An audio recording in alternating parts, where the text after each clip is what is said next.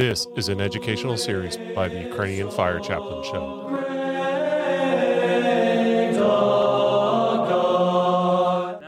I wanted to give you a heads up that we had some technical difficulty on these 4 episodes on Ignatius of Antioch. The original 7 first episodes of the Ukrainian Fire Chaplain Show were done on Clement of Rome at Ignatius of Antioch on a condenser mic, which failed, and I did not realize that it had failed until after I got into post-production for these 4 episodes on Ignatius of Antioch. So I had to use some backup audio. I want to give you a behind-the-scenes tour real quick of our studio, where I have made some pretty sizable upgrades in order to give you a lot better quality and listening experience. So stick with these 4 episodes on Ignatius. I did polish the audio quite a bit, even though it's backup, and I know you're going to enjoy it. Thanks. If you look at his epistle to the church at Smyrna, starting in chapter 1, being fully persuaded with respect to our Lord, he was truly the seed of David according to the flesh, truly the Son of God according to the will and power of God. And you get that emphasis right there of his humanity and of his divinity. He was truly born of the Virgin, truly baptized by John in order that all righteousness might be fulfilled. He was truly under Pontius Pilate and Herod the Tetrarch, nailed to the cross for us in his flesh. And you see him stabbing that false doctrine of the Gnostics and the Docetists there. Of this fruit, we are by his divinely blessed passion, that he might set up a standard for all ages, through his resurrection, to all his holy and faithful followers, whether among Jews or Gentiles, in the one body of his church. Skipping down to chapter 2, now he suffered all these things for our sakes, that we might be saved. He suffered truly, even as he truly raised himself up, not as certain unbelievers maintained, that he only seemed to suffer, as they themselves only seemed to be Christians. That's a pretty staunch sense of humor, right? Like, there's this whole playing on back and forth, and with the Docetist heresy that said Christ only seemed to have a body, and he's a pretty witty character. And I think as we look at one of his friends, Polycarp, in our next episode, like, there is that really subtle sense of humor that I think we have this impression like Catholic Christianity or ancient Christianity is supposed to be like that. Gong, bring out your dead, gong, bring out your dead type of stuff from Monty Python. You'll really find there's this really brilliant, sharp, witty humor in a lot of these early Christian writers. And I think that comes out there.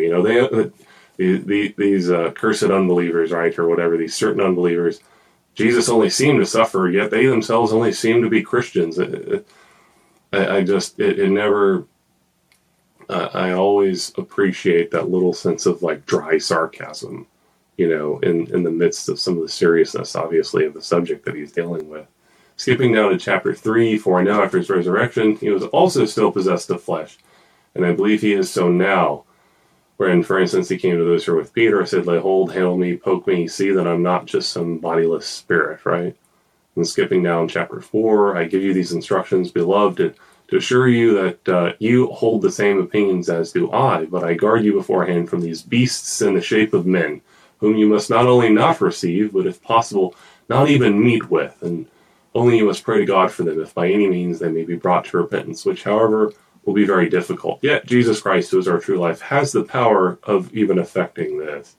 And so you get that struggle, and that he hasn't cast away the possibility that they could be turned from their error and saved and brought into the unity of the church. But there still is that huge struggle of the question of, they have the forms of men, but they're serving evil. And so he views them as even like less than human.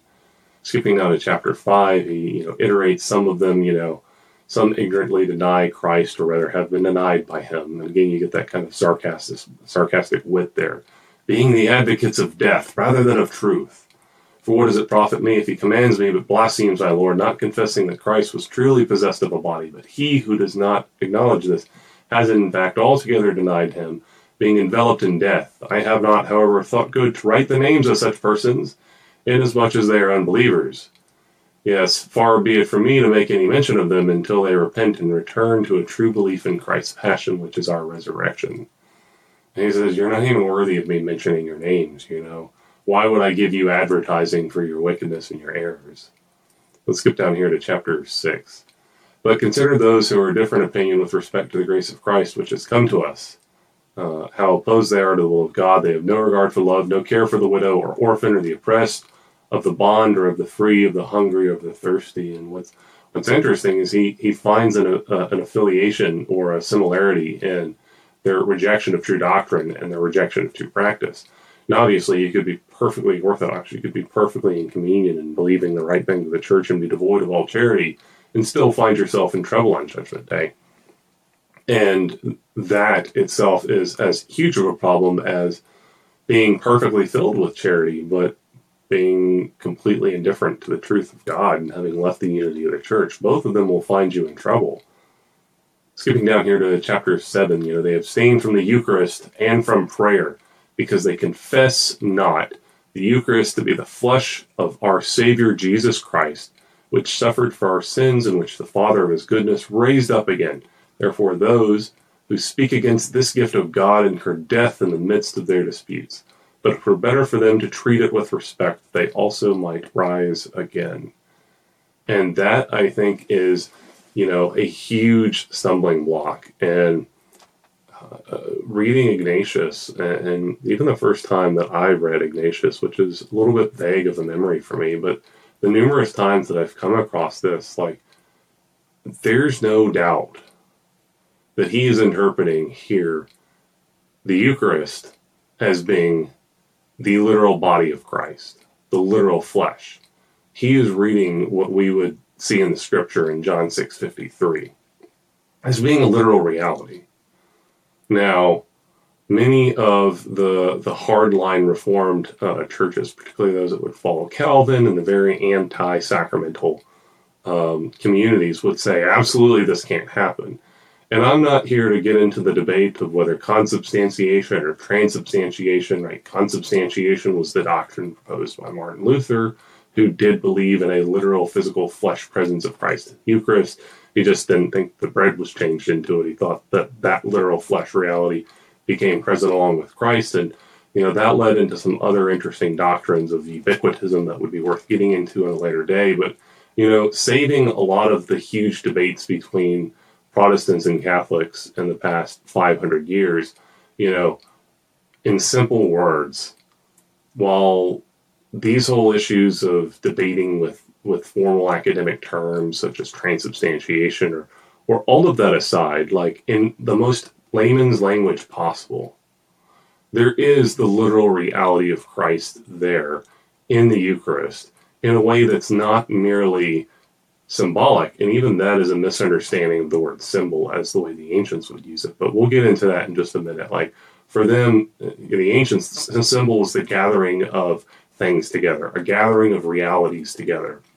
And I could kind of see where consubstantiation, could be, the conclusion of that, gathering physical and spiritual realities together.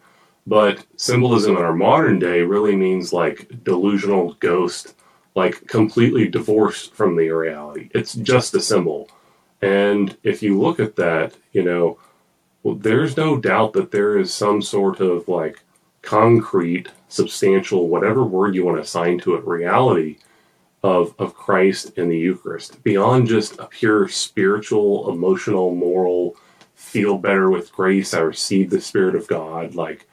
You get the sense that if that was what the Docetists and Gnostics believed, I don't think they would have had, if that's what the church believed, I don't think the Docetists and Gnostics would have had such an issue in receiving that, because they ultimately, had an issue with matter. And if it was just a spiritual partaking, I think they would accept that.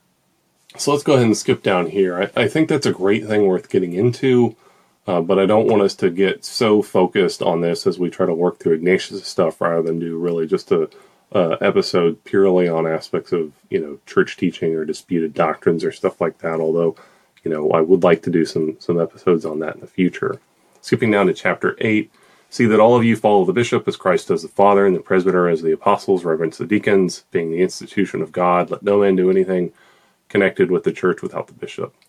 Let that be deemed a proper Eucharist, which is administered either by the bishop or to one whom he has entrusted it, whether the bishop shall appear. Let the multitude of the people, even as wherever Jesus Christ is, there is the Catholic Church.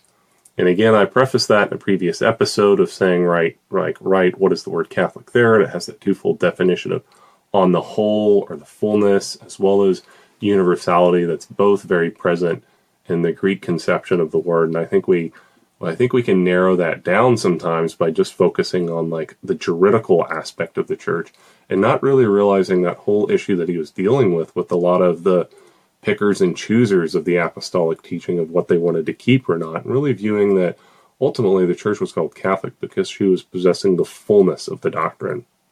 And those that had issues with accepting the whole doctrine were those that wanted to pick and choose and were eventually given that title heretic, which was just the word for being picky. Skipping down here, finishing chapter 8, it's not lawful without the bishop either to baptize or celebrate a love feast. And I think that'd be an interesting lesson to look on what exactly the love feast was, and there's really more speculation than fact that we have about this.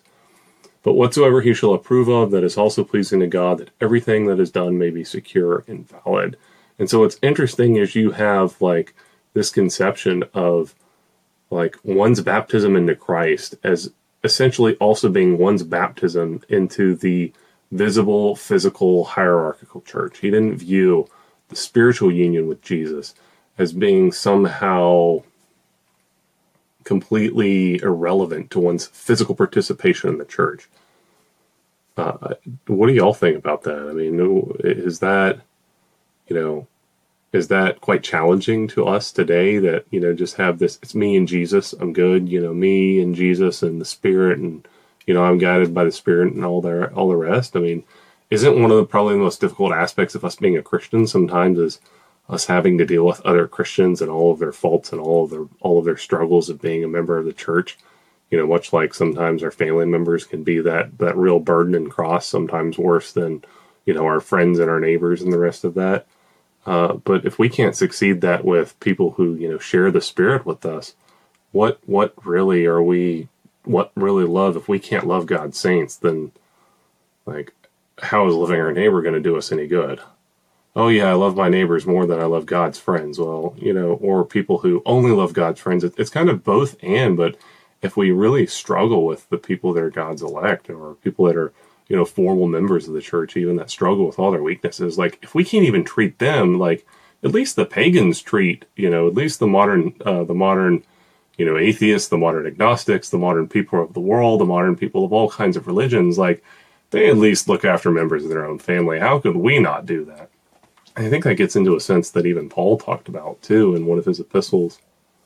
Skipping down to chapter 9, it's well to reverence both God and the bishop. He who honors the bishop has been honored by God. He who does anything without knowledge of the bishop does in reality serve the devil. Yeah, I don't think I really need to add a whole lot more to that, but let's... Once again, this is your host, Christopher, of the Ukrainian Fire Chaplain Show. If you have not already, go ahead and look at our website, theufcshow.com.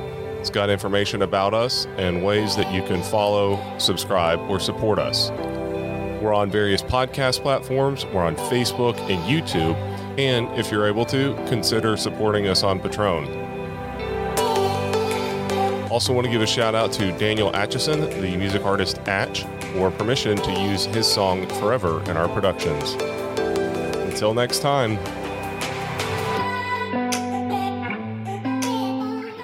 Would like to offer my special thanks to the Antiochian Orthodox choir group Incense for letting us use their song The Great Perkimenon. You can find links to their music in the description.